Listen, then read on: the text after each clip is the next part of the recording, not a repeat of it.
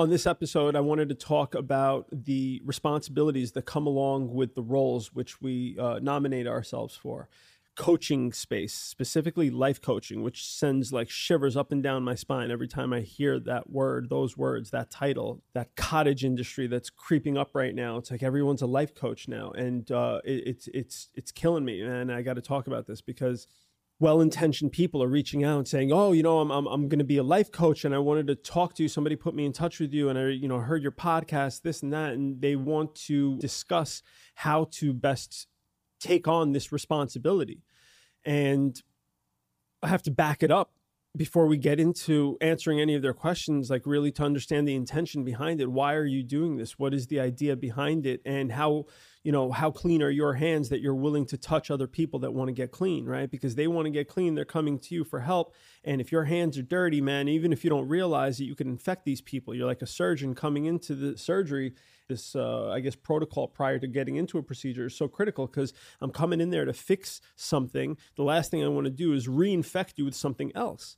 And so a lot of these people who are in positions of influence, whether you're a life coach, whether you're a therapist, whether you're a rabbi or a priest or an imam, it doesn't matter, man. You have a great responsibility. You have a flock, and you're basically feeding this flock with your thoughts, words, and actions. And any impurities that we're holding on to when we're working with other people become their impurities, not because we consciously pass it over, because we unconsciously do it, because perhaps we didn't know that we were dirty in a certain way, that our hands were dirty, that, we were harboring some level of infestation almost that we pass along to the next individual. So one thing to remember is that we have to keep doing our work in here on ourselves and keep ourselves clean. And I might think I'm clean, but how do I know, right? Because we don't know. If something's harbored inside, buried inside, I don't necessarily see it.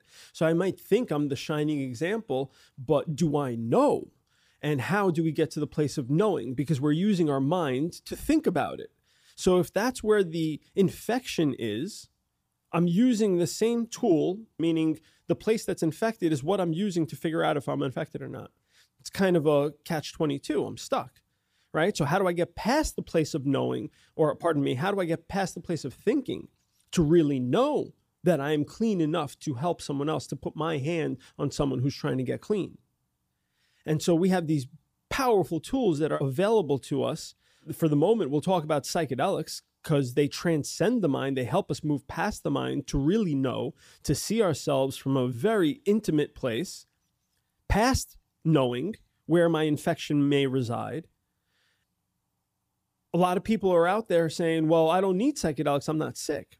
Well, sure, psychedelics, could be considered medicine for sick people, but we could also consider it vitamins for healthy people. Because if I'm healthy, the last thing I want to do is get sick, so I'll take vitamins preemptively to ensure I don't get sick down the road. If we use psychedelics therapeutically in a preemptive fashion, when we know we're healthy, we just kind of continue to do the cleaning so that way we don't catch an infection and we don't have something kind of sneak by one of these blind spots, no doubt built into our consciousness. Because we know the consciousness isn't encompassing the subconscious and the superconscious. That's why we have these other definitions for those other states. Otherwise, we would all be aware and we would be here and now and present, and we wouldn't have those distinctions, right? So the idea is that there are innate blind spots built into our consciousness. And these profound tools that Mother Nature has delivered to us for those people that are working with other people, that we keep our hands clean all the time. And before I go into a surgery, I'm going to make sure I clean my hands really, really well. Even if I clean them before in the morning and I'm sure they're clean, I'll still go through the protocol because the protocol exists for a reason.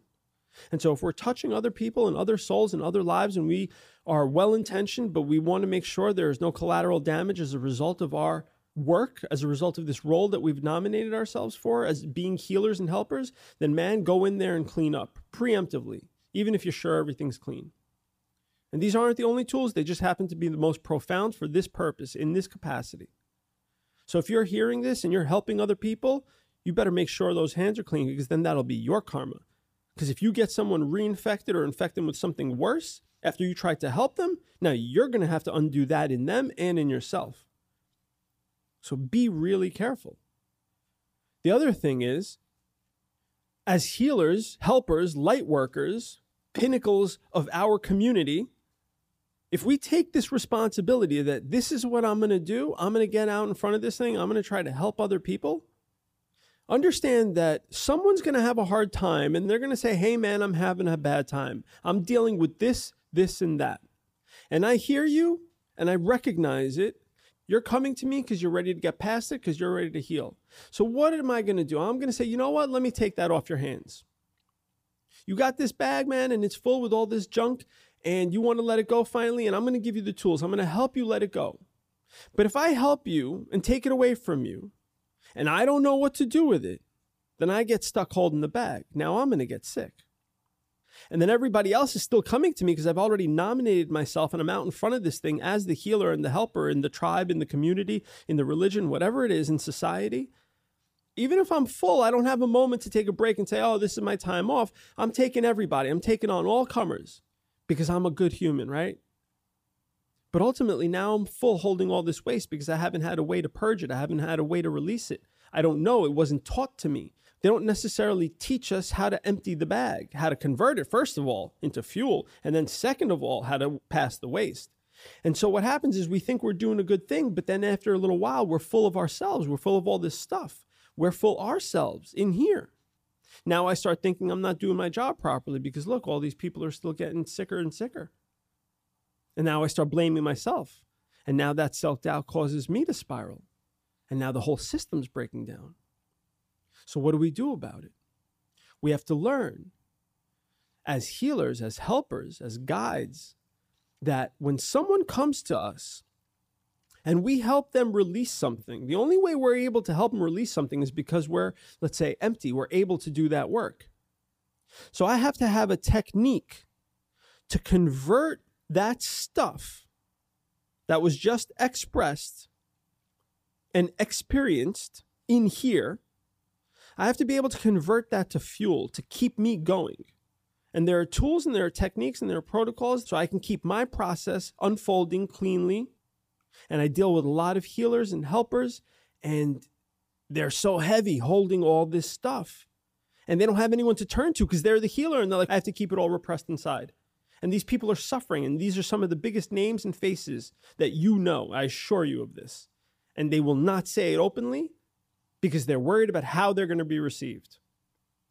And now they're stuck suffering. So the people that we consider to be healers in our community have their hands dirty and are suffering because they don't know how to run that conversion process and dump the waste. And that's what we help them with. That's where I highlight our conversations because they're good at the healing part. They're good at the helping part until they get too full of the nonsense. So that's our focus with them, with that group. And so if you're out there and you're a healer and you're a helper and you're doing good things with good intentions, God bless you. But if you're not sure if you're able to keep moving forward, to keep burning bright and heading towards your true north, then reach out. Reach out and let's have a conversation openly and publicly, and let's show everybody how we could do this together. Because if you're not doing that, man, your hands might be dirty and you're not ready for that karma. Trust me.